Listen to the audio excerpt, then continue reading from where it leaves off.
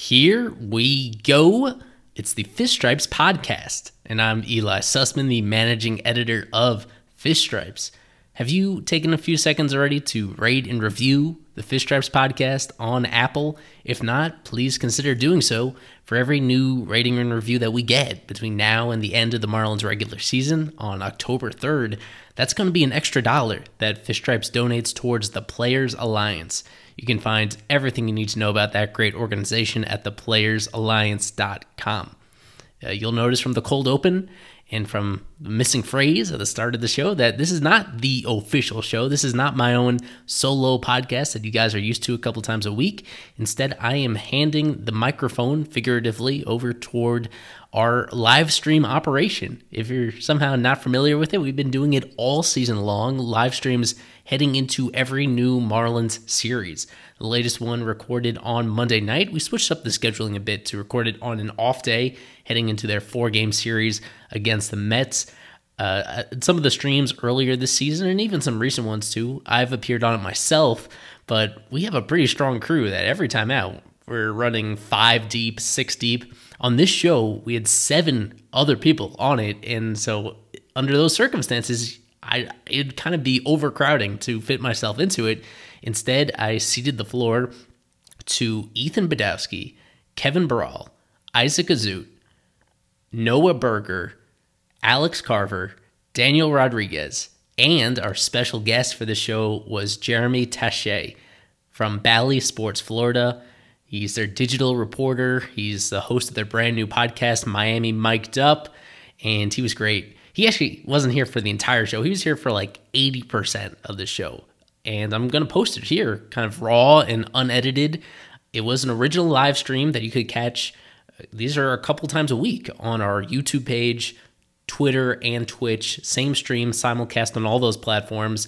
I encourage you to go to YouTube and rewatch it if you like, because first and foremost, it is a visual show with viewer comments integrated with highlights that I put in. So personally, if I do say so myself, I felt this one was really well produced from a visual standpoint, and I think you'll really enjoy it. So if you don't already subscribe to us on YouTube, this would be a great excuse to do so and find our Fish Stripes Live Marlins versus Mets series preview show. Again, the special guest was Jeremy Taché. I'd encourage you to follow all of his work. Just a great blend of sports analysis and pop culture references and pure human kindness. He was great with us, and this was with Ethan Badowski, was mainly our air traffic controller here hosting the show, and it was me behind the scenes. So without further ado, here is the full Fish Stripes live stream from August 30th. Enjoy.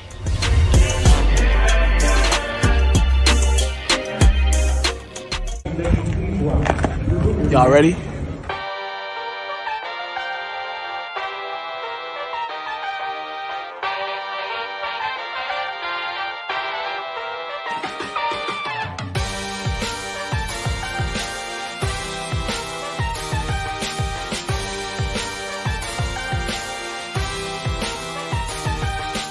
Fish Stripes Live, special edition, coming at you on a Monday evening. Even though the Marlins are off today, we're still coming at you because of the unusual scheduling circumstances. Tomorrow, the Marlins play at about 12:30, I believe, so it wouldn't make sense. At 1:30, 1 o'clock, so it wouldn't make sense to have a stream in the middle of everybody's day. So here we are coming at you before the Marlins get started in New York for a 4-game series. Of course, there's a unusual doubleheader tomorrow, which we'll talk about later in the show. But with the Marlins off day, it kind of gives us a chance to reset. The Marlins had a really nice week coming off an 0-7 week. The Marlins go 4-6 on the homestand, get 2 series wins, just their 3rd and 4th of the second half. And they beat up on the Nationals, which we talked about last time. And now they come in and get 2 of 3 with the Reds, which was very exciting because Reds are playing some really good baseball right now. And that was a pretty good team that the Marlins got a series win from. I said they stole that series from the Reds. So, Isaac, I think you were at one of these games, but let's just, start with you, buddy. Let's talk about what you saw and just, how exciting it was for the Marlins to take 2 of 3 from a good team. Well, I was fortunate enough to be at the game on Saturday night, Dominican Heritage Night, where the Dominicans, Sandy and Jesus Sanchez, came through. The atmosphere was electric. It was really nice to see the stadium. Not full capacity obviously, but it was pretty packed. Sandy, a new career high in strikeouts, so he just keeps doing his thing. Jesus Sanchez showed the power, hitting 2 home runs on Saturday and Sunday respectively, and it was just a great series all around and beating a good Reds team. And the main thing for me was Jesus Luzardo coming out with his best start as a Marlin. Aram, I think he, correctly predicted that, Luzardo would have a great start, and he did. And it was just overall a fantastic week going 4-2 and winning back-to-back series. Alex Carver, let's talk about Luzardo since Isaac mentioned it. Best start we've seen from him in a Marlins uniform. He was great. 8 Ks in 6 innings. And how much of a difference do you think Sandy Leon behind the plate made? I know we were talking about that a little bit. Yeah, well, I think it helps, first of all, that he can see again. I think that's the biggest thing. They kind of asked him in the post-game interview about it. And he was like, yeah, I kind of got away from it a little bit after high school and really wasn't even wearing contacts at all on the mound, just nothing. And now he's back to wearing his glasses, which he always has done, and obviously helped. So I think that's the biggest thing to point out is that. I don't know why he would have gone away from them in the first place, but whatever. I'm glad that he's back to being able to see correctly. But yeah, no, Sandy for sure definitely helps. I mean, that guy has done a lot for every young Marlins starting pitcher that has come up or made his debut this year, or even, whatever it may be. So yeah, I definitely think it helps. You hear a lot of them say, hey, I just trust what he was throwing down. He was throwing it down. I was throwing the pitch. There's no shake-offs. There's no cross-ups. Yeah, so I think Sandy really helps young pitchers, and that's his value. He doesn't do a lot on offense. He doesn't do a lot of anything else. But, man, as a backup catcher, you can't argue against him, man. And I'd really like to keep him around. Like, I know a lot of people say, yeah, he sucks, he can't hit. But, man, he provides a real good value in being able to call these young players, and it does a lot for their progression. So, really good. Loved Luzardo. Changeup was amazing. He was spotting that pitch all night long. Curveball is also good. So, yeah, I think it's a huge difference, that he can see Sandy helped him, and then the stuff was as advertised. So, really good. One thing I want to ask you before I move on to some of the other guys on the screen here is just why can't the other catchers on the Marlins roster do that? Like, why can't they just put down the same thing that Sandy Leon is putting down and get the most out of these young pitchers the way that Leon has?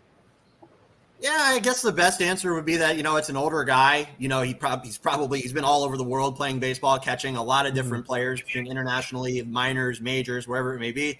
And he just has that good rapport and relationship. He knows what guys are throwing that's working, and when it's not working, he's able to read pitches better than maybe some of the other catchers on the Marlins roster. And then also it's his ability to frame. He's a pretty good framing catcher. I think this year he's been a little down, but historically he's a good framer. I'm not going to say that the zones in this series were perfect because they definitely weren't. But yeah, I think on both sides, I think the Reds personally got screwed in that Luzardo game, but they definitely had a reason to be pissed off about that strike zone. But, that is what it is. That's the human element, right? But yeah, I mean, just to answer your question, it's a guy that's been around for a long time, man. He's doing it for a long time. He knows the catching craft and he knows how to call pitchers, and that's a value for sure. Daniel Rodriguez, let me welcome you in here, Mr. Mullet Man. Just talk to me about what your impressions of the series, and then with Luzardo, just continuing to talk about him, what your biggest takeaway from his start was. And looking at that series, like I was there for the one loss. That was the Mike Moustakas game where Wade Miley just completely went off. And then seeing the other 2 games, the pitching performances were great from Sandy and from Luzardo. And this has been Luzardo's best performances of the year. I think maybe even in Oakland, too, this is his best pitching performance. And I think that really gives a lot of hope for the Marlins and the front office to see him perform. And not perform just against maybe any team, but against a solid team in the Reds, a team that can hit for power. I believe they have a couple of guys on some hitting streaks right now. And just seeing from that, I think that gives a lot of hope for the Marlins overall in the front office, seeing that this performance, hopefully he can not bounce back, but go ahead and perform like this for other games. And also for 2022, because this is a good sign, because it's a deep rotation if Luzardo's pitching like this. Noah, I know you are the reaction master, so obviously I think a lot of people have been really concerned about Luzardo's performance related to the fact that he was what the Marlins acquired for Starling Marte, and Marte has gone over to Oakland and stolen every base that's been in front of him. So does this settle that feeling a little bit for you, seeing Luzardo pitch well? So with Luzardo, and I'm on the record saying I was going to give Luzardo time. This is not like me just saying give Lewis Brinson time, because I was totally wrong about that. No, Luzardo needed time to be with Mel, to be with Sandy Leon, to put his glasses back on, to just. Sorry, I just read that chat. Yeah, Peter got me. Yeah, you got me good. It's the best chair. This chair. I've had this chair for like more than a decade. It looks truly fantastic, dude. I can't even lie. It looks tremendous. I'm gonna recline on one of the streams, just lay back and listen to another Kevin rant. Noah, sorry to interrupt, man. Continue though. No problem. I was very excited to see him perform on Sunday. That was amazing. And on the Marte thing, he's leading. He's going to be in the top 10 for stolen bases in both leagues. Insane. Like, come on. It's insane. He's a good player. He's a fantastic player. Yeah, he really is. Solid player. Tremendous player. Players. He's got 42 consideration. He's got 42 stolen bases. I mean, nobody's going to come close to Ohtani, and he doesn't hit the ball for enough power, I would say, to be in that contention. But yeah, I mean, obviously, he's just fantastic, and it had been a little frustrating, seeing Luzardo and worrying that maybe it wasn't fixable. I started worrying a little bit, but this certainly got me back. Brought I think a lot of people back off the edge, you could say. Kevin, I want to go to you here with Luzardo. Is this what Marlins fans, did this get you excited for another month of Jesus Luzardo instead of just kind of dreading every time he goes out there because he had been getting knocked around so much? Yeah, for sure. I mean, this is the best start he's made on the Marlins. I mean, 8 Ks. That strike zone was a little bit too wide, I would say, but he got lucky with it. I mean, he got guys swinging, and he got was it David Bell who got ejected that game? He got David Bell ejected. No, that was Bender. Yeah, I mean, it was a good it was a good start for Luzardo. His best one as a Marlin. Is it a career high in Ks? I'm pretty sure 8 Ks. I mean, he had a good game, man. I mean, his control was a little bit off, but it was better than the previous games. I'll say that's been one of his big issues, which is control. So yeah, Luzardo had a good game. Jesus Sanchez quietly putting up 2 homers in that game. We have to talk about this guy. This guy's been insane for the team. I do want to talk about that guy. Yeah, Sanchez is crazy. This guy's going to be right fielder, left fielder next season, making some good defensive plays as well. I think we saw we didn't see De La Cruz the last game, but he's been as well solid. Sandy, he's about to put up 13 Ks into his next start, most likely at this point. He keeps setting a new career high in strikeouts. It's a trend at this point. Yeah, like Noah said, good weekend for them. Good week for the Marlins. I mean, it's good to see this team winning games, and they look enthusiastic about it. They look like they're having fun. They're a lot more hyped about it. That's good to see from this team, especially with Luzardo now. With I think Eli put it on the stats, 1 pair of glasses. He's 1-0 with the glasses. So let's keep it up. That's definitely something to keep an eye on, and I definitely think he'll at least next start be out there with the glasses on. But hopefully. Let's talk about Jesus Sanchez. Since you mentioned it, Kev, I would love to do that. This is a guy that I'm really intrigued by. 744 OPS so far, 6.6% walk rate, 28.5% K rate, 102 weighted runs created plus. He's got 6 homers, hit 2 in this series, and both of them were absolute moonshots. They were blasts into right dead center pretty much, and then he hit one to deep right, back behind that big cement pole out in right field. It was really 2 impressive homers. But Isaac, let me go to you, man. Has he convinced you that this is a solid Major League Baseball player yet?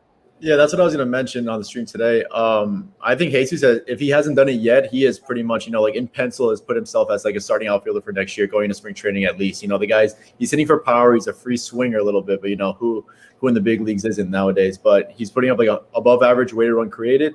He's hitting the ball far, 444 feet on Saturday and 415, I believe, on Sunday. These aren't, they're not like wall scrapers. I was at the game on Saturday, and that ball was just crushed. It was Stanton-esque ones, which is impressive. And he's having good at-bats. Remember that at-bat in Cincinnati with 2 outs in the 9th inning, he drew like a 10-pitch at-bat. So the guy has impressed me, gratefully. And I think that that's one spot that the Marlins, they're good. They have a left fielder or right fielder, wherever they decide to put him. But, they've got to be impressed with him so far. And, when you look at the strikeout rate, so 28.5 kind of jumps off the page at you, but he's a rookie. And in today's major leagues, like if a rookie free swinger comes in and is striking out under 30%, with the way that the game is today, I find that pretty impressive, pretty encouraging. I would like to see the walks go up, but it's not like that's something he can't do.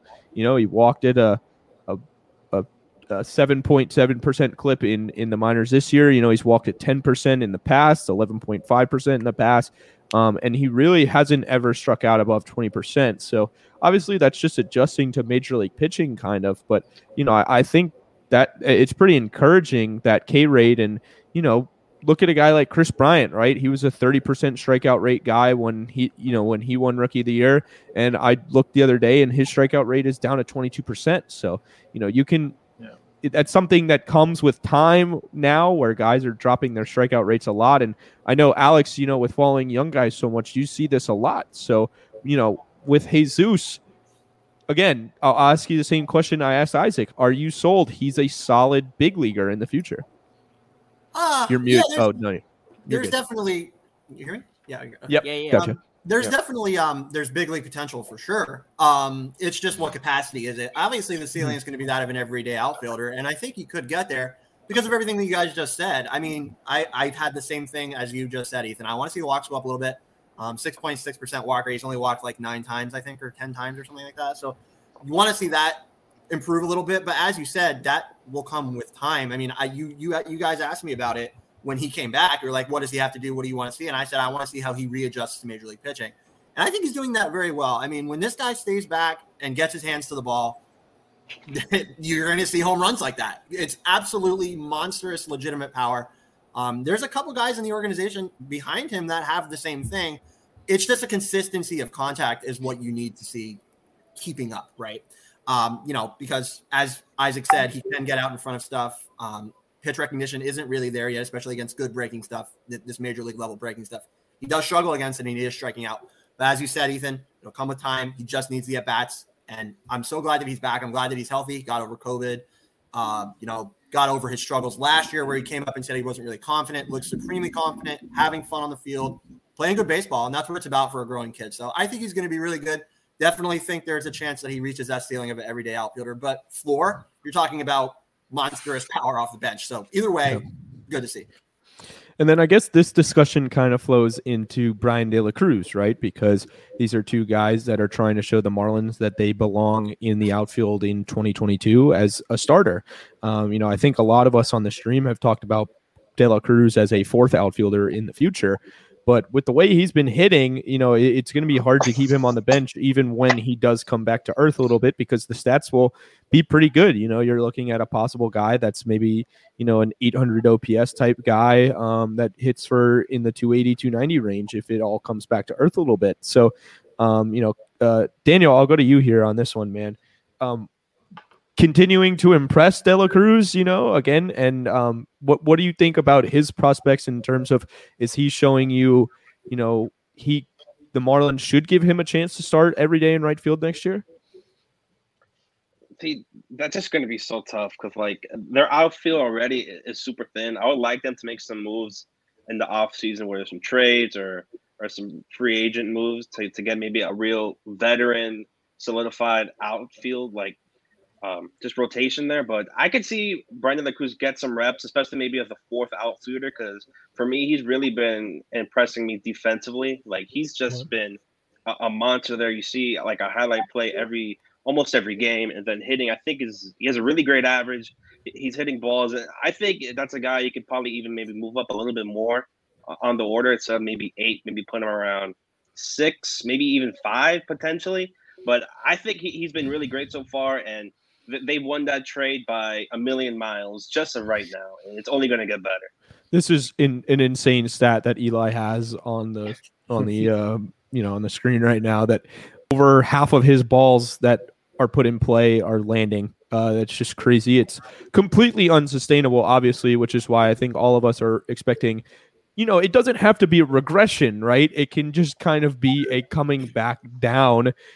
Just a it's settling in, right? Because this obviously isn't going to last. So he's not necessarily going to fall off and be a 200 hitter, but he'll come back to earth a little bit. Obviously, Noah, I know you love this guy. You're obsessed with this guy. I've I jumped wanna- off the Mags train. I am firmly on the De La Cruz. I don't see him as a fourth outfielder. I see him as an everyday outfielder. It confuses me how a player that's playing so well can be seen as a backup outfielder. It honestly confuses me. Kevin, go ahead. Jump in there, Kev. Yeah, I mean, let's say they bring in Brian Reynolds, which possibility. If they give up the right pieces, Brian Reynolds is on the team. Would you still put in De La Cruz? I mean, I haven't seen enough of Brian Reynolds to know. And with the way Brian the answer is you're not. I mean, Brian Reynolds is an all-star this year. He's hitting like 320. He's proven in the league. He's young. Yeah.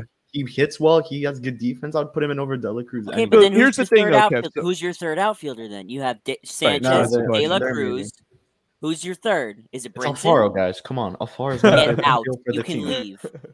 I was gonna move into how much I hate Alfaro and the fact that he's actually. Come on, guys! After 1 week, now after this weekend, bro. Come on. After this weekend, I still want him gone. Of the future, guys. Come on. I still want him gone. Like the way I see it, they need two outfielders right now. Jesus Sanchez kind of like lifted the weight a little bit. Jesus Sanchez, okay, you could for now put him in either right or left. They need two outfielders. Brian De La Cruz putting him in as a starting outfielder for next year would be a mistake. But they are going to trade for a center fielder at some point. That's just it's a given. They're either going to they'll probably sign some kind of right fielder, left fielder. Right. They should sign two. It's going to be a cheap sign. Yeah, right. A cheap sign, and they're going to do an expensive trade. And I think it's going to be someone like Brian Reynolds, like you mentioned, Kevin.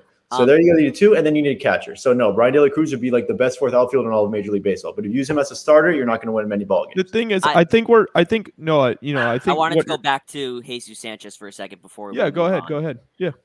Jesus Sanchez and Brian Anderson, something I've noticed with the way they've been conducting their at-bats, they've been super patient. Brian Anderson's been working from an 0-2 count to 3-2 like almost every single time he's come up to the plate.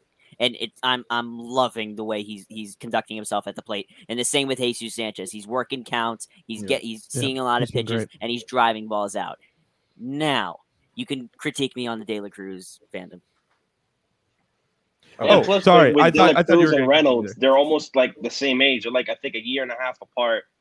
Reynolds is 26, Cruz is 24, but Cruz is turning 25 this year. So they're relatively in the same age. If they're in the same age, I'd rather have someone more proven than Reynolds. An all-star. He has an OPS about 900. He's batting, I think, 299. Yep. Who's in Pittsburgh, I'm looking at these numbers, man. With the Pirates. Just thinking about that, getting that kind of production with other guys. Adam Frazier's gone. He's playing against a AAA, AA lineup every single day, and he's just putting up just crazy numbers. Brian Reynolds is as a Marlin. I would be there every day. I would buy his jersey 1,000 times. I would be outside looking for an autograph from Brian Reynolds if he came to the Marlins. Yeah, I'm looking at these numbers right now, man. I mean, he's just a tremendous player. 898 OPS, 140 weighted runs created plus, 10.6% walk rate, 19.2% K rate. Those are both things he never did really in the minors. It was pretty rare for him until he got into AA and AAA. And I mean, he's just fantastic. And he would be a great acquisition for the Marlins. And of course, what it does is, okay, so now that locks up center field, and then you got to find the two corner spots, right? So Jesus Sanchez with his power potential, you think, okay, that's pretty much that's in pen, right? That's in pen. And then in pencil, you might have Brian De La Cruz because, you have to see what happens when these numbers are sustainable, right? Nobody hits 355 in the major leagues anymore. And certainly nobody has a 508, BABIP anymore. So these things are going to come back down a little, right? And it's like, BABIP is the worst, no. But, BABIP is just a curse. 100 plate appearances in for De La Cruz. It's been a really good first impression. And I mean, I think Daniel mentioned it, to trade away Yimi Garcia and you get back either a starting right fielder, flip. Which I think they, depending on who they bring in, right? Like they could play it kind of like the Cooper Duvall situation at the beginning of the year where, you wait and see if one guy kind of takes the reins from somebody else. But, man, that's a pretty good option to have for Yimi Garcia. That's the comment of the night. Yeah, this is a topic that I definitely want to get into when we start talking about the Mets at because some point later. Just crazy. But what's going on there with Hobby, and I understand really disliking getting booed, but before we get there, I want to keep talking Marlins.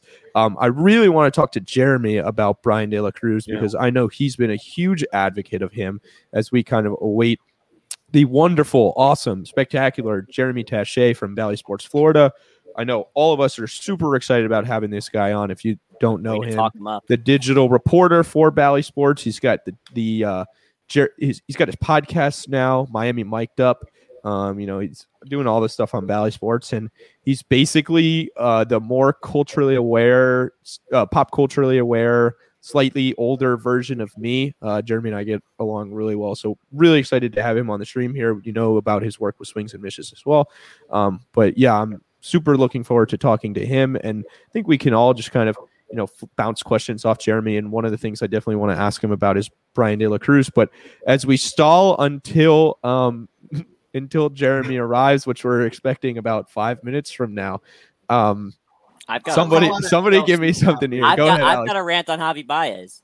We'll get to the Mets, and we'll get to the Mets when Jeremy gets on here because we usually kind of go to the preview of the series towards the end of it. All right, Noah's got Alex Jackson. Alex Jackson, that's another guy they traded for, and we've heard almost nothing about him or seen anything. I think he had a home run in his debut or his debut series, and then he's just fallen from the face of the earth. Like, what's up with that guy? That's what I want to figure out about him because we traded Duvall. We traded pretty piece. No, he can't hit. The guy, he flat out can't hit. Can't catch, can't hit. I don't know what that trade was. Craig Mish has said it repeatedly. I don't know what they were thinking on that trade. Adam Duvall was my mid-season MVP for this team. He will be a huge asset for any playoff team, especially the Braves. And I don't know that. I'm not the president of baseball ops. I'm not a general manager, but that trade from the outside seemed a little peculiar for Alex Jackson, who is a 2014, I think. 2014 draft pick, and he just hasn't put it together offensively or defensively for that matter. So that one sucked. I've definitely soured on this one. At the time I was like, all right, Duvall wasn't going to be around next year. Take a flyer on a catcher at a position of need, and could have been here next year. He could have been here, and I think the Marlins really should have made a better effort to keep him here. Yeah. And Alex Garver, since we're on this topic, here we go. I found somewhere to go.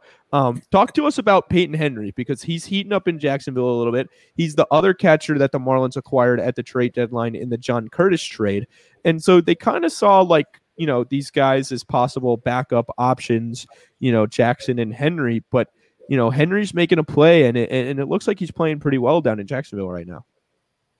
Yeah, no, been better for sure. Started out really, really slow with the Marlins, and this past week he did really well. Hit a couple homers and power looks legitimate. It's just the consistency of contact again. I say that about a lot of guys, but when guys are finishing out their polish and trying to get to the majors, that's what you want to see is consistent contact. And Alex Jackson did that in AAA with Gwinnett this year. He was really, really good for them. So I think it's a little too early to just say the guy can't do anything and can't provide value. So, maybe coming from me, that's a little easier to say because, I guess I see these guys and just don't want to give up on a prospect right away. And he was a top 30 prospect for the Braves. So obviously, there's something there. Evaluators see something there. And he has good power. He just needs to adjust to this major league pitching. We say it about Jesus Sanchez. We say it about this guy as well. Catchers always, as you guys know, offense is the last thing to come because they're learning how to handle pitchers. And this is a brand new guy to the organization, learning how to handle the pitchers on the Marlins, based on the Miami Marlins. I almost said Florida Marlins, the Miami Marlins. So, that's what is going to be first is learning how to handle brand new pitchers in a brand new organization. And then you worry about the offense. So after a couple months, man, I think we got to go the Aaron Rodgers route and relax a little bit on him. Yes, I know the K rate is high, Eli. Yes, for sure.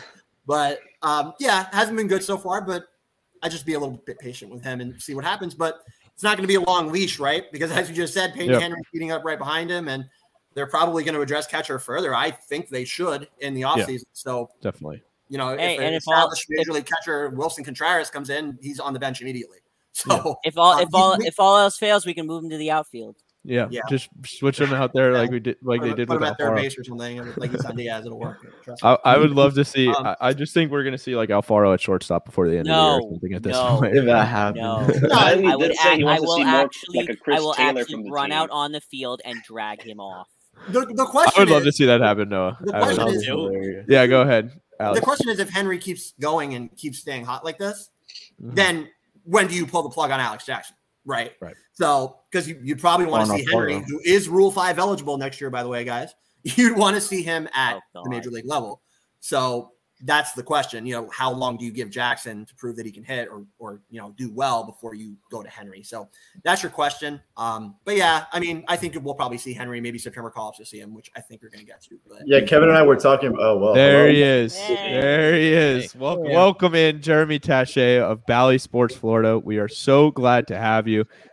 Jeremy, all right, let's just start here since we're kind of in the middle of floating around conversations. Okay, cool. Just your overall impressions, your kind of state of the Marlins right now, a month left in the season, just about, and just kind of, what excites you. Obviously, I think the first thing I want to ask you about is Brian De La Cruz. Oh, as you should. First of all, thanks for just throwing the whole state of the Marlins at me in 30 seconds of being here, and I'll shoot my shot anytime on this conversation. I love. You the look so video. much like Justin Timberlake in this video. Hey, thanks. That's me also talking. So you hear my voice right now. I'll give you my general thoughts on the state of the Marlins in that, obviously the season has not gone the way that anybody hoped at the major league level, right? They've lost way more than any of us anticipated. They've lost more than any of us hoped for sure. But there are still things I think to be optimistic about, and I don't think that it's foolish to do so. Sorry, I'm laughing at my own video. You guys are ridiculous. No, I just don't think that. I'm someone who tends to see the silver lining on just about anything, and that's just in life. And so for me, I am constantly finding things within this franchise to be optimistic about. I think the big thing that happened that sort of stirred things off course was when everybody began to feel as though the major upgrades needed to happen right now, this season, this deadline, where in large part that was because last season during the 60-game season, it was so successful. And so when you saw flashes from some young guys this year and you saw a team that obviously had some missing pieces, you don't want to see them sell everyone at the deadline again. That's the worst feeling from a fan perspective, right? Fish Stripes is here for the fans. And from that perspective, anyone who's watching these games day in and day out, there's an understandable disappointment of where the major league franchise is at the very moment. That said, just the last week has given you so many different reasons to be hopeful, whether that's Lewin Diaz continuing to show out at the AAA level, Jesus Sanchez coming into his own at the major league level, Brian De La Cruz continuing to hit the baseball at a high level. He'll slump eventually, but that's it. Looks like a solid addition to your major league organization. You see Edward Cabrera's dominant debut. You see Jesus Luzardo look like, okay, there's flashes. It was a breath of fresh air, right? Yeah, that Luzardo start. Yeah, We Thank made goodness. it. You could take a deep breath, more so than even like breath of fresh air positive, more of a deep breath of I don't have to feel negative. And then obviously Sandy continues to dominate, right? And you see Jazz continue to produce. And it's just, you see the workings of what the structure can be. I think that what has everyone sort of on edge is, can they and will they make the necessary 3 or 4 moves, whether that's through free agency, whether that's through trades, to take a core and turn it into a great team, right? Because you can have pieces here and there, but unless Jazz and Jesus make some sort of remarkable jump to next season, they are pieces on a winning team, not the centerpieces right now of a winning team. And so you need to continue to add around them. But I don't think that right now I have any more reason to believe that the Marlins aren't in position to do so. Do I believe that they could have made some of those moves at the deadline and it could have all of us in a bigger, a better space and have more morale? And, okay, well, the regular season record this year isn't reflective of where they're at. And sure, they could have made those moves now, but we all know the 2022 offseason is now a huge offseason for them. And I think that until you're put in a position to see that team and you actually see them not make the moves that we hope that they do and all of those things, I have to, just from the optimistic perspective, hope that tweaks are on the way that can take the things that you feel positive about and actually elevate them to a positive morale. Because I think right now there's not a lot of spaces to feel it. Well, the thing I want to get into, this will kind of lead into something I wanted to talk about today, which is Jake Eder goes down and requires Tommy John surgery, right? And you mentioned the ability that they have to make the moves necessary.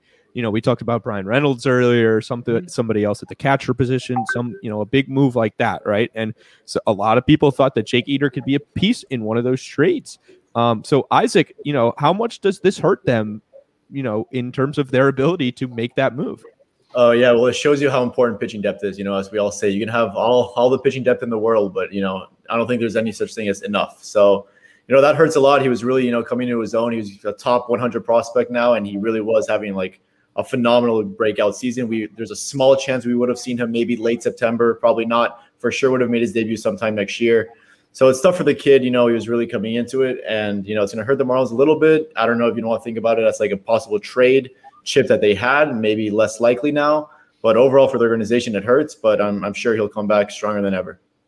Alex, this kid, he was maybe the best pitcher in minor league baseball this year. Yeah, no, ridiculous. Really tough to see, man. Nice kid. I got to talk to him earlier this year. Really, really nice kid. I hate it for him. But this is what happens when you miss a full season and you're now expected to throw. I think he had 71 innings and he had never thrown 40 innings at all ever in his college career. So the innings took their toll on him. And this is what happens to young pitchers. It sucks, especially guys that throw like he does, a lot of high effort pitches. So it sucks, man. But, it's not the end of his career. The Marlins have done a fantastic job bringing guys back from Tommy John surgery. We can call out multiple names, Braxton, Jordan Holloway, a lot of them, what the Marlins have brought back that could still be usable or good major league pitchers. So he could still make his debut by the time he turns like 24. So it's going to be fine just as long as he can come back and stay healthy, which is the big thing. So hate it for him. Sucks that we're not going to get to see him the rest of the year. He had ridiculous video game numbers, as he stated.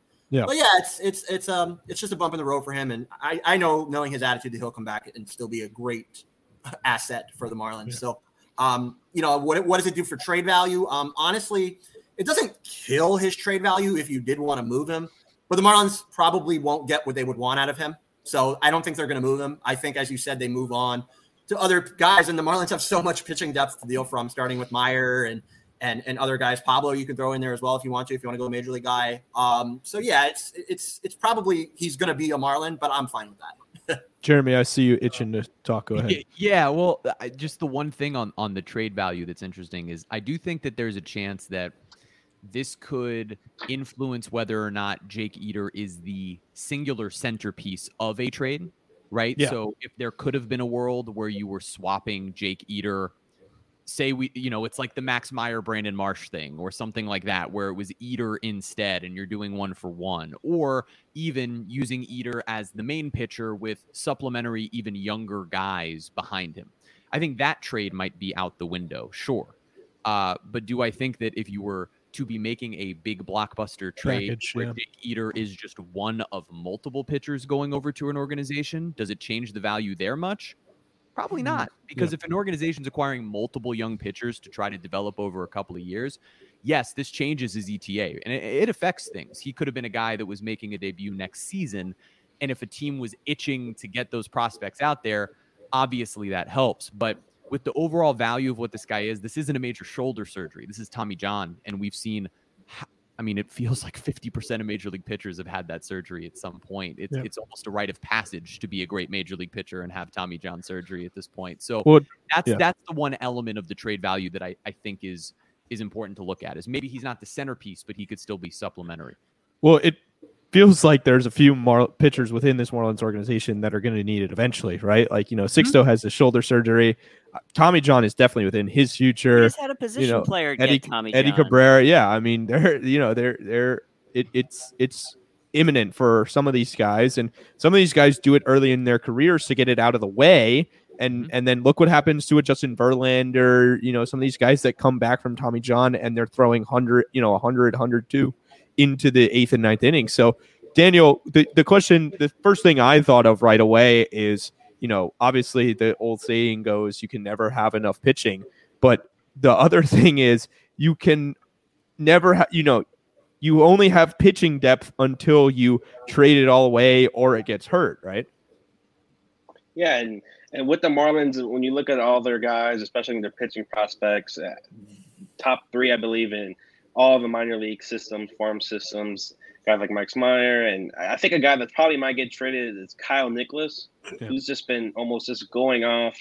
I think if he had a sub-1 ERA recently, he's brought it down. I think within Player of the Week. And that's a guy that Marlins fans should really keep an eye on, because if he continues the way that he's going, especially this season, I think that's a guy that could probably, or maybe most likely will get traded in for a piece, like what Jeremy said, maybe a one-on-one, or maybe bring in an outfielder to Miami, and maybe Kyle Nicholas can just help get Miami over the edge in terms of getting a really good outfielder, maybe all-star quality, someone like that. If you just throw in someone like Kyle Nicholas to just sweeten the deal. Kevin, whether either way you look at it, first of all, by the way, shout out to Giordano Carmona, my boy, in the chat here. Thanks for hanging out. Thanks for coming along. Great, just great to have you around. So, Kevin, does this, either way you look at it, right? Does it make you more scared or more excited that the Marlins might trade Max Meyer in the offseason? It's a little bit of both. I mean, you could get a center fielder like Brian Reynolds, like we talked about early in the show. This opens actually the window for Max Meyer's possibility of getting traded even more now, because you're looking to trade Eder most likely over Meyer at this point. I mean, and now it's going to be Meyer most likely. He almost got dealt for Brandon Marsh, as we saw. It wasn't Eder. I mean, I don't think Eder would have made it enough to get Brandon Marsh at this point. Possibly, you may have had to add another guy in there in that deal. But now you have Max Meyer possibly getting dealt this offseason. Most likely it's going to be for an outfielder. It would shock me if it's for a pitcher or even a bullpen guy. It would be pretty shocking in that case. But yeah, it sucks to see this guy going down. I would be a little bit excited but scared now that, a guy you invested a very high pick in, like Mike, in that, was it pick number 5? 3. 3. Yeah, it was a very high draft pick. You invested in this guy. You really have to make sure if you trade him, you have to make sure this trade is going to help you right now instead of the future. Because if you really wanted help for the future, you would keep Max Meyer and you would let him come up next year. I mean, we have to see what happens, but it's going to be interesting. I don't think Eder gets traded now after the trade, even after the injury. But it's a big possibility he could still maybe get traded. I just don't see it happening at least this offseason. Maybe the trade deadline next year. That's a possibility if he's back by then. Max Meyer possibly getting traded. It's going to happen. I think it's going to happen. If it's for a guy like Reynolds, it's going to happen. Makes sense, right? And even if you include Stallings in that deal, which has been a possibility too, they're going to want Max Meyer even more. Just to call it out, because you see the names at the bottom of the screen, but just to call it out on McCambly and Nicholas. I said this, I think, during the show right after they were both called up, a little bit, after each other. The timing of their call-ups to Double-A was like so weird. They were both not doing well at all in Beloit, like not at all. Like I think a couple of, I think Nicholas is like 2 of his last 3 starts, he gave up 6 runs, and then like his last start before he got called up, he gave up 3 homers. So and then he gets called up, and of course he's doing great now in AAA, which is great to see. And then McCambly, I think they called him up when Eder and Meyer went to the Futures game because they needed somebody to pitch, and he's still there. So I really think that the Marlins are showcasing those guys at the upper levels of the minors to suitors. Mm-hmm. I really believe that. I think one or both of those names gets traded in the offseason. Yeah, it's interesting. And, you talk about Max. Kevin talked about Max, possibly being a part of the rotation next year. But who knows if there's even a spot for him, with Sixto and Edward and Pablo and Trevor and Sandy and Luzardo and all these guys. I mean, where do these guys even fit in? So, Jeremy, I guess, wrap up this little conversation we're having here. And then I want to ask you specifically about Brian De La Cruz because you touched on him, but I want to get a full answer from you on him. But just kind of wrap up on how do the Marlins handle all these arms? I mean, some guys have to go to the pen, right? Like, sure. I mean, look, when you saw, I'll use an example of the Tampa Bay Rays when they first burst onto the scene in terms of establishing what's really been a 10 to 15 year run here of being competitive, which is crazy to think about, that they've really not been bad for any stretch of the last decade or so. But when they did that, and they were a pitching staff with James Shields and Mac Garza and all those guys, and they called up David Price. David Price was used as a reliever until starters left in free agency, and he became the next starter. And I do think that when you are developing as much pitching as is in the system right now, if there were no moves made, there comes a point where you just have to be throwing all of your best arms. And so, could I see a world where, like, next year Max Myers used as a late inning leverage guy if he doesn't make the rotation initially, especially maybe in like June or July if they're competing as opposed to right at the beginning of the season? Sure. I don't think that's impossible if a number of these guys are still there. And I'm not like eager to trade all these arms from the system. I do think that everybody's putting a little bit of cart before the horse and forgetting you just see today that Jake Geter gets hurt. That could happen to two guys it's like running backs with ACLs. Like, these guys can go down at any time, and having 10 legitimately electric arms in your system is not a bad thing when you're running your team like a small market team. It's just not a bad thing to have that many arms.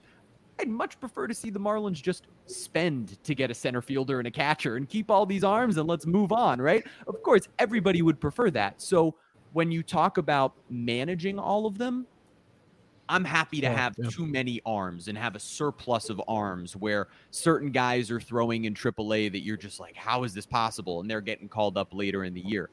That being said, when you are managing it, obviously, you have your three guys in Pablo, Trevor, and Sandy.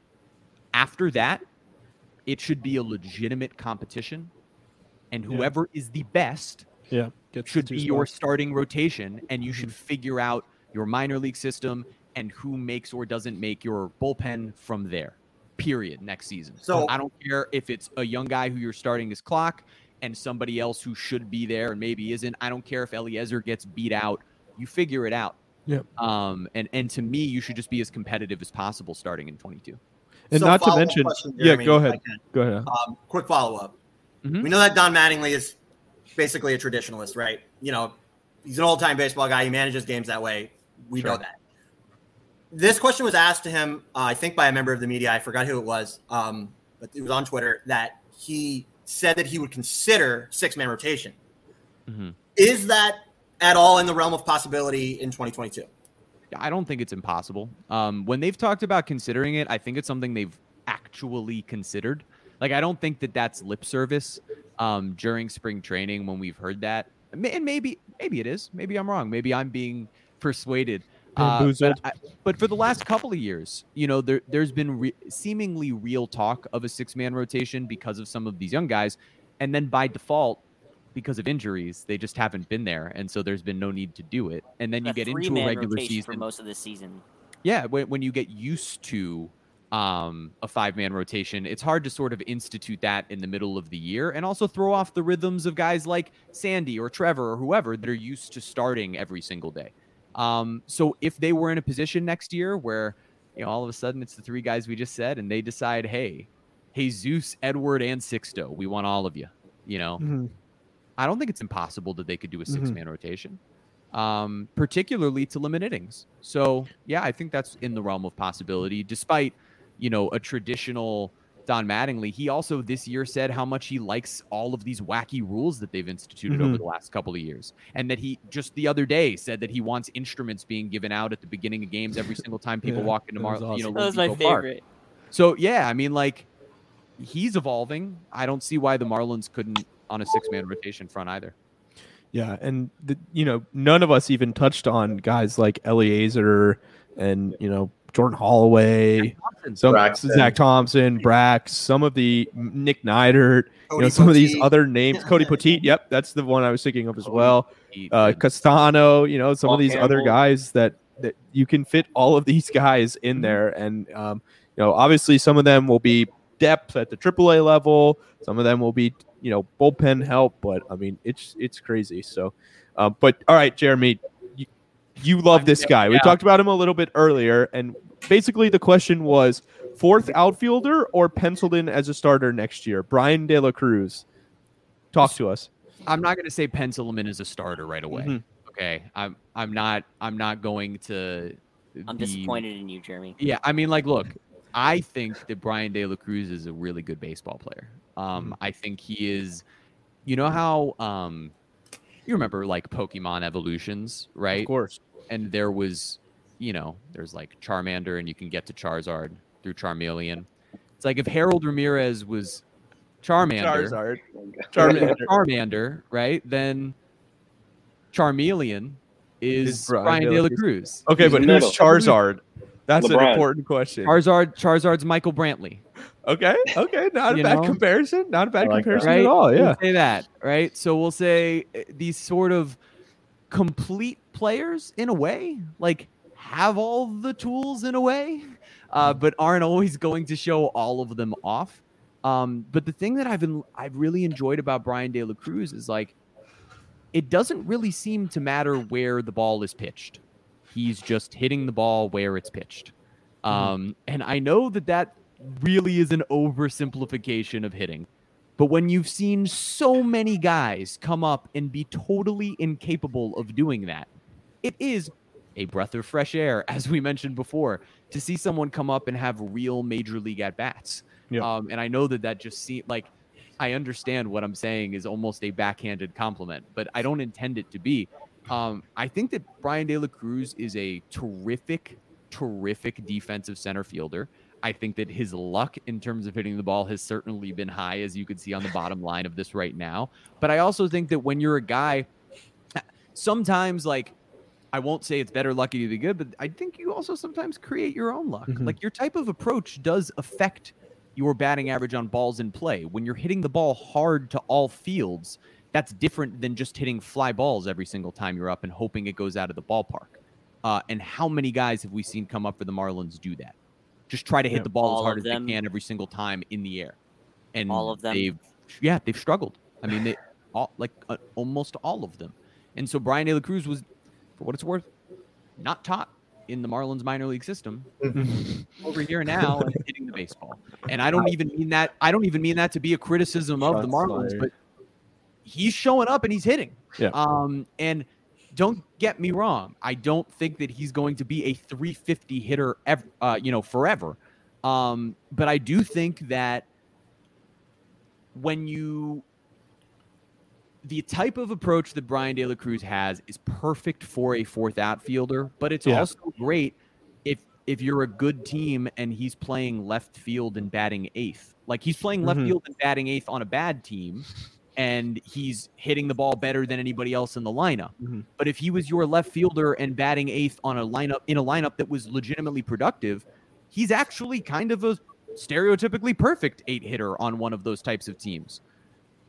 Yeah. Put the bat on the ball. And not to mention that, the next year, right, if he's hitting 8th, he doesn't have the pitcher behind him in all likelihood because the DH is probably going to be around. So he'll probably have, I think Miguel Rojas is a great option to hit 9th. He's a guy that can turn the lineup over really well. De La Cruz could be an option to turn the lineup over as well. So, it makes a big difference. But I mean, look at, we'll put some numbers on it and wrap it up. 863 OPS, 137 weighted runs created plus, only a 26% K rate. So it feels like he's been K'ing a lot, but not at an astronomical level like we've seen from other prospects that come up. He's about a 20% K rate guy in the minors, so can expect it to go down even a little more. only a 6% walk rate. You'd like to see that go up a little bit, but good numbers, a little more power if he can tap into it, get a little stronger, and maybe he can make that evolution into Charizard. So, or Michael Bradley. Interesting DLC stat before you move on, Ethan. Yeah. Among guys with over 100 at bats in Major League Baseball, Brian De La Cruz has the second highest batting average by balls in play, 470 for the season. There's one guy higher than him. Guess who it is? Michael Brantley. It's Brandon Marsh. Brandon Marsh, wow. 486. That's crazy. So there you go. Future Moreland. That's perfect. And you know what? Since we're talking about Brandon Marsh, let's give a little bit of update on him because I think all Marlins fans that are really tuned into the team are going to be following him pretty closely the rest of the year, and it's looking a lot better. I saw him go deep the other night. He's hitting 279, 109 weighted runs created plus, 9.8 walk percentage. So pretty good, hovering around 10%. K rate astronomical, 39.2%, 745 OPS. He does have one home run so far. So keeping up with him, watching it get a little better every day. The K rate is obviously really, really high. It's above anything he's ever done in the minor leagues. So it should come down to earth a little bit, but that's a guy, Marlins fans, you got to absolutely keep an eye on. If he because was we all know he year was after being traded for Max yeah, Meyer, exactly. This entire show would be about that. And you guys exactly. So certainly a guy to keep an eye on.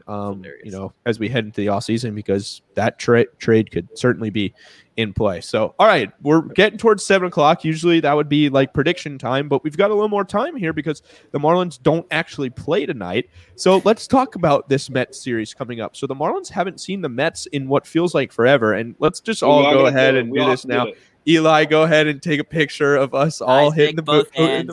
We obviously, the Mets, they just can never get out of their own way. It seems like every single year, right, they have something like this. It's just crazy to me. It's just, and it's not even like, a huge controversy. It's like the dumbest controversy that anyone could ever possibly imagine. It's not a controversy. Everybody agrees. Like that the guys, the dumbest thing what ever. it is a controversy because now it's on the tabloids, it's on the back page of the New York Post or whatever. It's a big deal, and it seems like something like this happens to the Mets every single year. And I guess it's pretty perfect that a Mets fan bought the team and it's still happening to them because Steve Cohen has probably lived this his entire hedge fund illegal life or whatever you want to call it. But I mean, it's just crazy to me that they can never get out of their own way.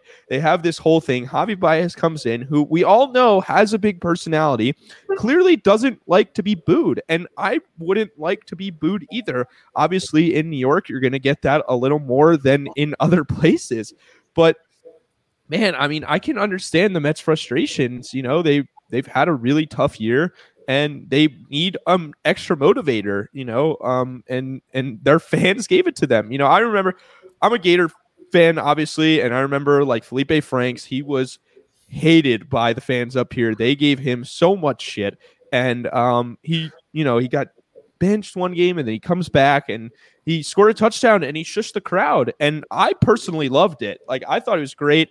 Fans were pissed off at it because fans never like when they're called out for doing, things bad, but we're allowed to call, players out whenever they do anything. So, who wants the floor here? I think Noah had a rant in store. So Noah, go ahead, man.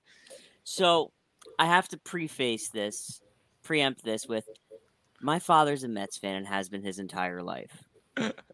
So the Mets are kind of a third team for me. It's for me. It's the Marlins, the Orioles, and Interesting. The Orioles because my family is very close with Dan Duquette. I'm laughing here as a Marlins fan at what's going on. I'm disgusted as a third team Mets fan. You don't do that in New York. Yeah. You just don't. Chicago, okay, you can do it. You don't do that in New York ever. You can't get away with that, especially when your team went from first place to third in a matter of weeks. Yeah. And you're going like this to the crowd because they're booing you because you suck? What are you doing?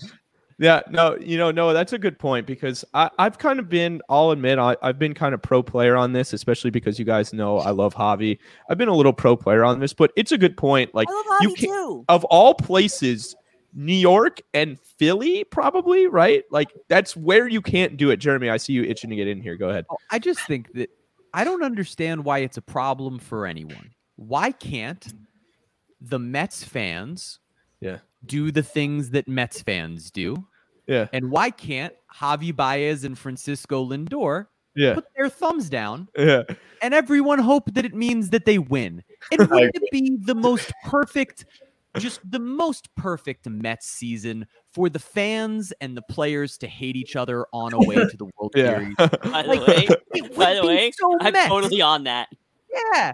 Like, I've never seen a more New York Mets thing. Yeah, than no, these definitely. to be at odds. So, Especially like Noah mentioned, going from first to third in a matter of weeks. Like, it's perfect. Just if that's what it takes, if the thumbs down is something that's uniting the players, like the fans should let it go, have thicker skin. If you expect the players to have thick skin, like they can't give, it's not like they were giving fans the bird. Like, it's a thumbs down. In fact, that would have truly been Mets. No, it would have been really hilarious if from a Mets fan, if a team instead of Loviste went into just flicking guys off. Yeah, right. That might be next. But I just don't understand why it's that big of a deal to the fans. Like, they're so offended that and what it is it's an outsider thing. It's Javi Baez and Francisco Lindor aren't guys who have been there for a while. If Mr. Hero, who played like 12 games, David Wright, would have stepped back on a field ever and been out there doing the same thing after he got booed because he couldn't play, then everybody would have been fine because David Wright's a hero. But Javi Baez and Francisco Lindor are foreign to Mets. Jerry, so, did you just hop on here and crush David Wright? Yeah, for no reason. For no reason. For no reason, because I love David Wright. He was one of my favorite players I ever watched as a kid when he was with the Mets. He was the best. He's awesome. What a class act. I love him. But if he would have done and his career ruined by like head injuries, and Jeremy just totally out of him. his control. I love it. Completely and utterly out of his control. But it's a way to take a swipe at Mets fans in saying, no, guys, 100%. Just relax. Like, and if it was Jacob deGrom making those jokes, they wouldn't care because he'd been there long enough to have earned their he also hasn't played any. He also can't play right now because he's injured. So but David Wright, you understand? Yeah, but you understand what I'm saying in terms of Baez and Lindor. Like, those two specific guys are the dudes who could not do this, and that's why Mets fans are so mad. Because they're the one. But if the whole team was in on it, like, I think that's part of it. Is like, if this became a team-wide thing, I actually don't think Mets fans would be mad. That's the irony. Is that if this was everyone, they wouldn't care. But because it's specifically the guys who they don't think are performing to the expectations that they have specifically from the stands, not, the whole team's losing. It's not just Javi Baez and Francisco Lindor losing. It's the whole team. And if the whole team was united, they wouldn't care. It's an irony that I can't really get past there. I don't know. And like I said earlier, it's pretty entitled fan to boo somebody, right? And then get mad when somebody boos you back. Like, you know what I mean? Quietly. So Isaac, you one more thing on this. Yeah, go ahead. The Marlins have a perfect opportunity here to just crush Mets fans' spirits by taking the season series. It just would be the icing on the proverbial cake for Marlins fans to just perfect. The Marlins see the Mets a lot down the stretch. Just go ahead, Alex. But we'll talk about that in a sec. Yeah, just a quick thing for me on this. What I agree with what Jeremy said. You're gonna boo the crap out of the guy when he's sucking, and then he does something good, and he can't do the same thing back to you. Like, get over yourselves. What can't happen on that team is what their owner is doing, and going on Twitter and calling out players publicly on Twitter. That's horrendous. I find that hilarious. But... I mean, that's so bad that the owner of the team, and you said it, Ethan, that he came in, he's a lifelong Mets fan. He wants the team to succeed. Of course he does. He wouldn't have bought the team and put all this money into the team if he didn't want that to happen.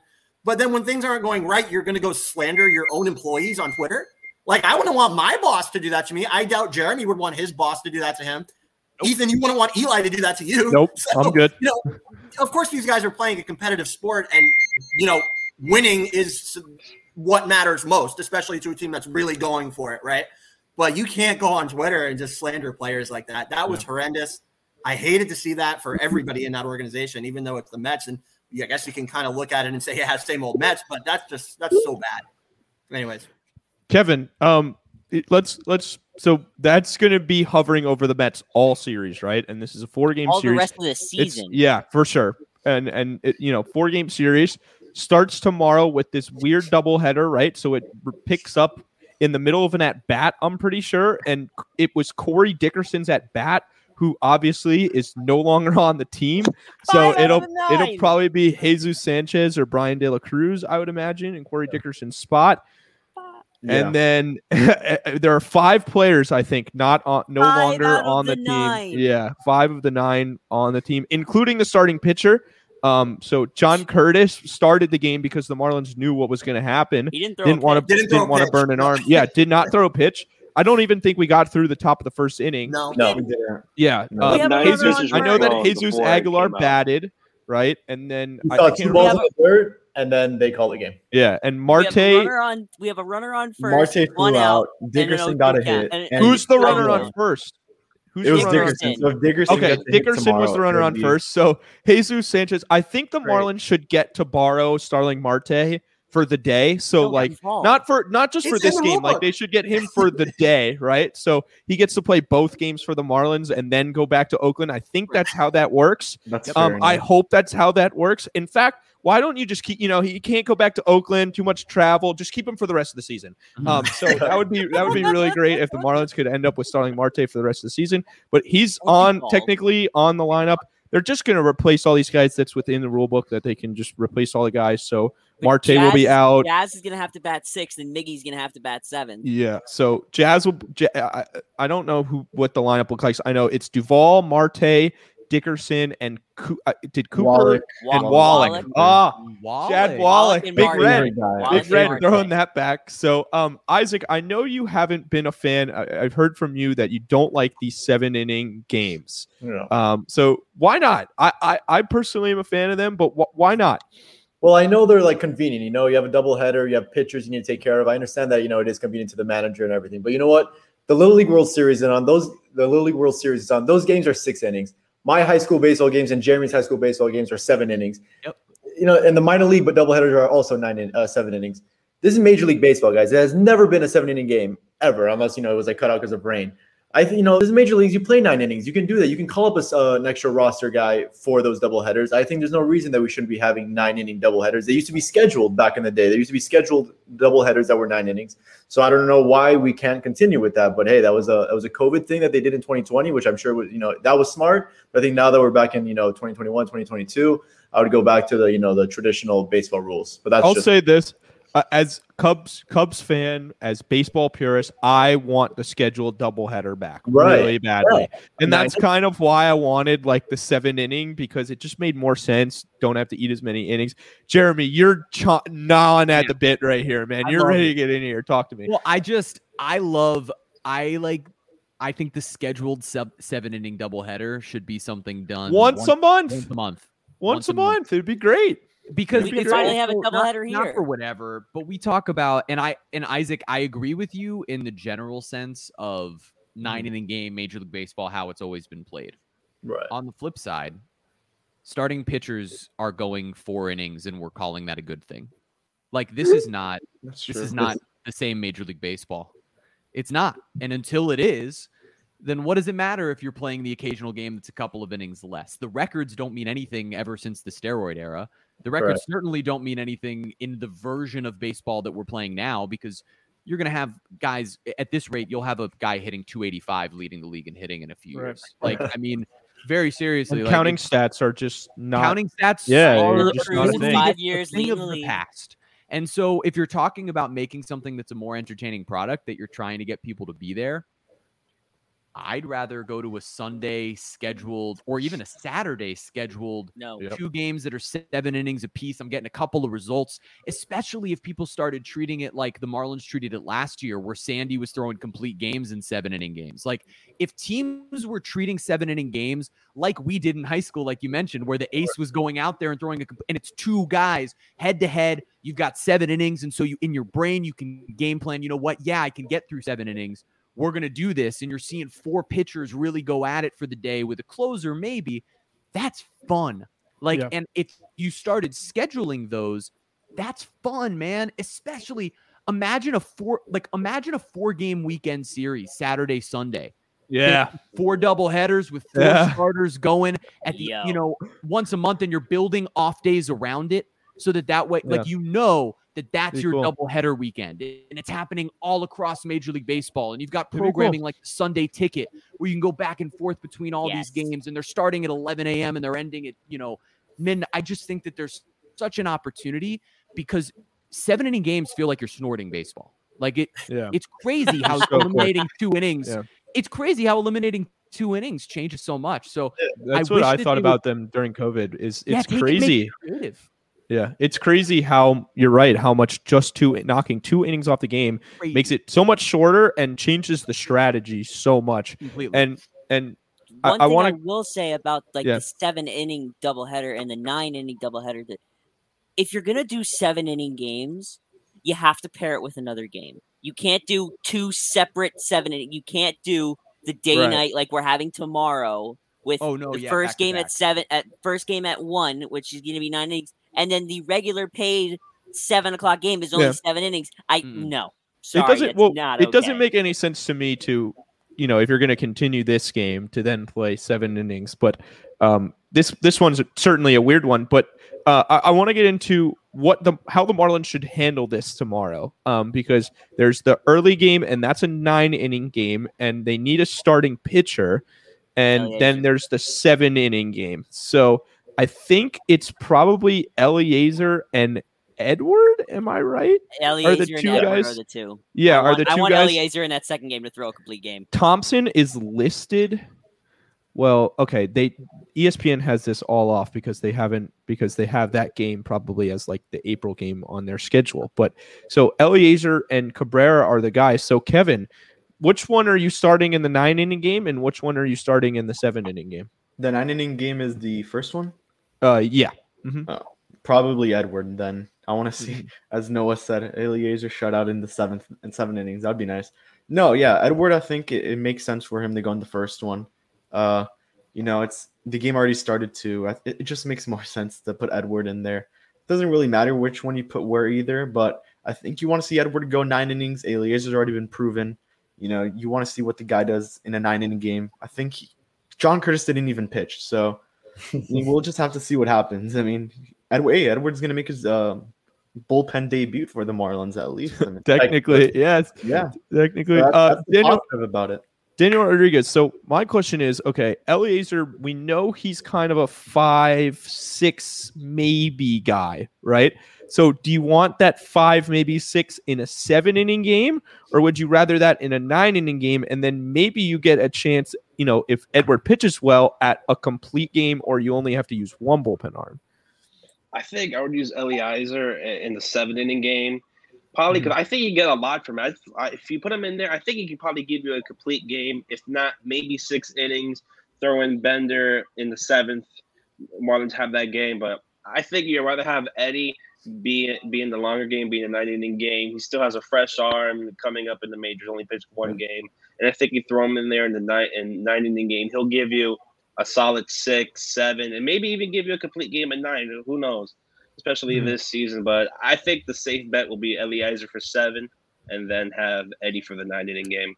Well, the one thing you really don't want is you don't want the first game to get away from you, right? Because you don't want to fry your bullpen for the second game and then the rest of the series, and the Marlins don't have an off day for the rest of the week, right, Alex?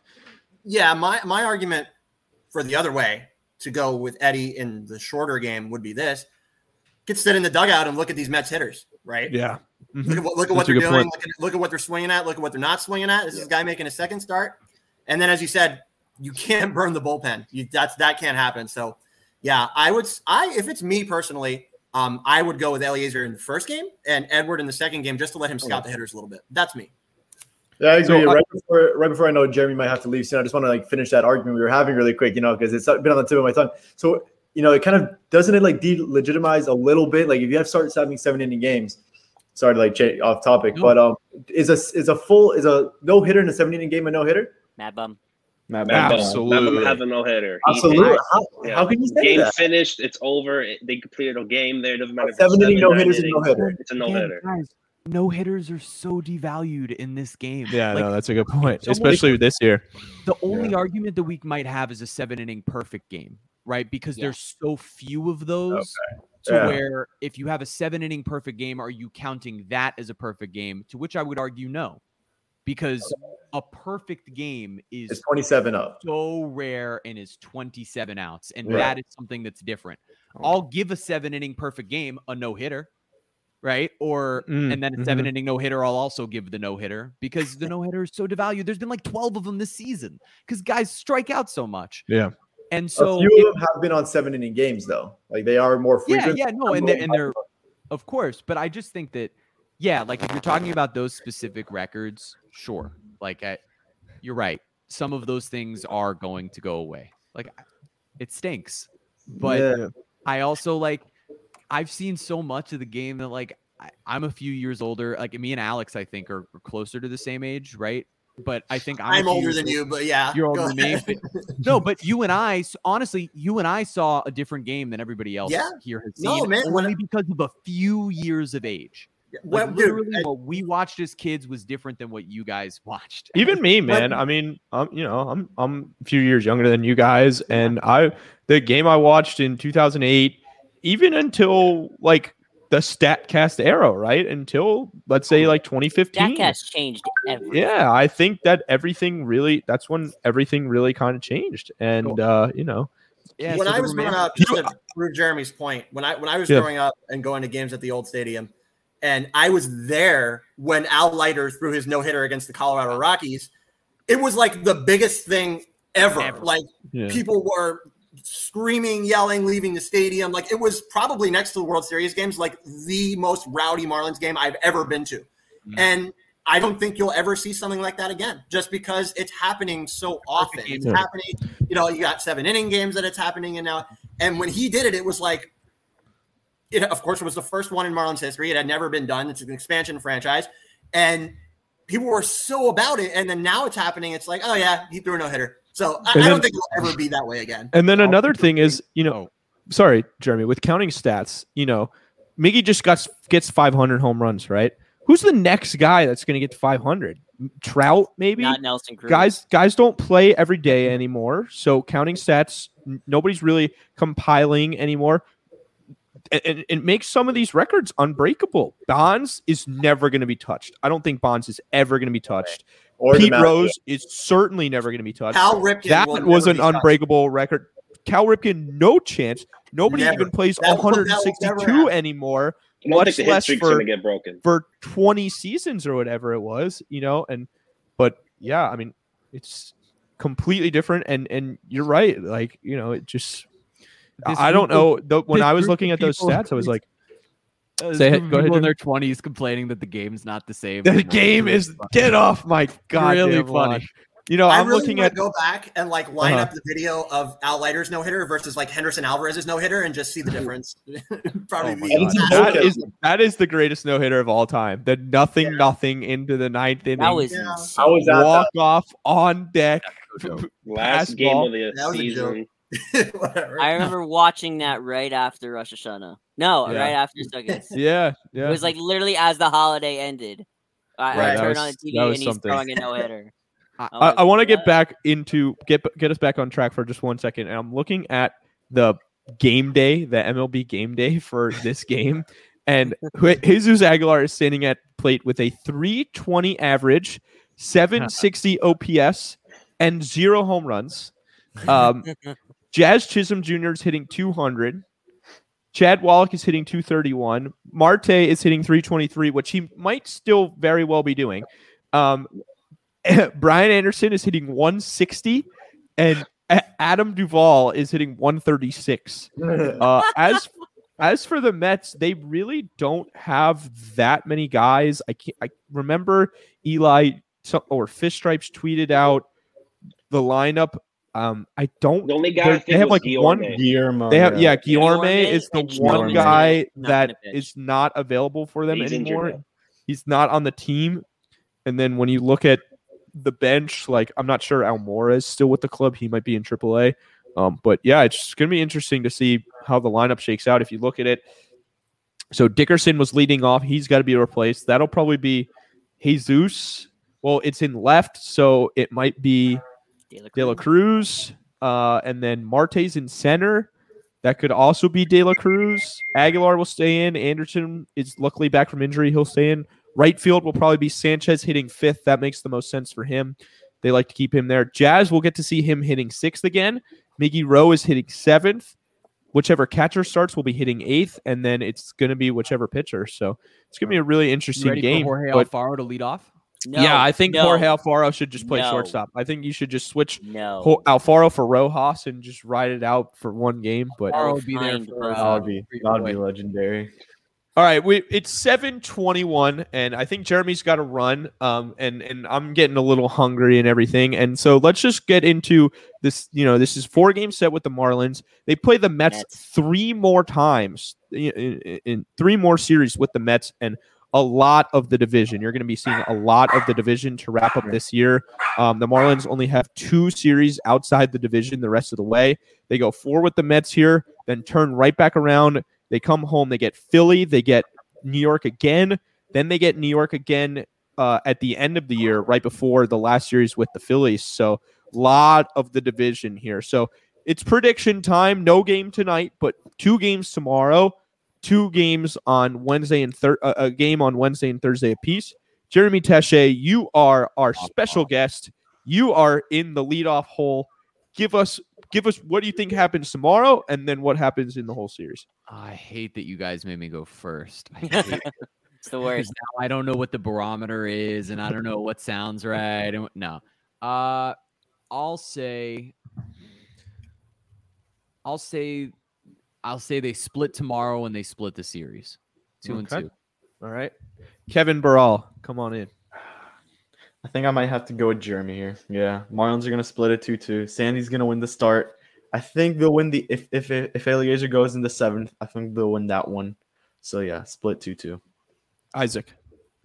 I think it'll either go one of 2 ways. Either we win 3 out of 4, or we lose 3 out of 4 or get swept for that matter. Because the Mets are either gonna continue going down with this nonsense surrounding them, or they're gonna say, you know what, we have to kill these Marlins. So just for optimistic sake, I'll say we win 3 out of 4. I think Edward and Eliezer sweep the doubleheader tomorrow. Maybe they lose on Wednesday, and Sandy gets a series win on Thursday. If they sweep the doubleheader tomorrow, they're winning all 4. Yeah, I feel like the Mets we're getting reckless. You're telling me the Mets can respond to at home being swept by the Marlins 0% in a doubleheader after everything that's going on.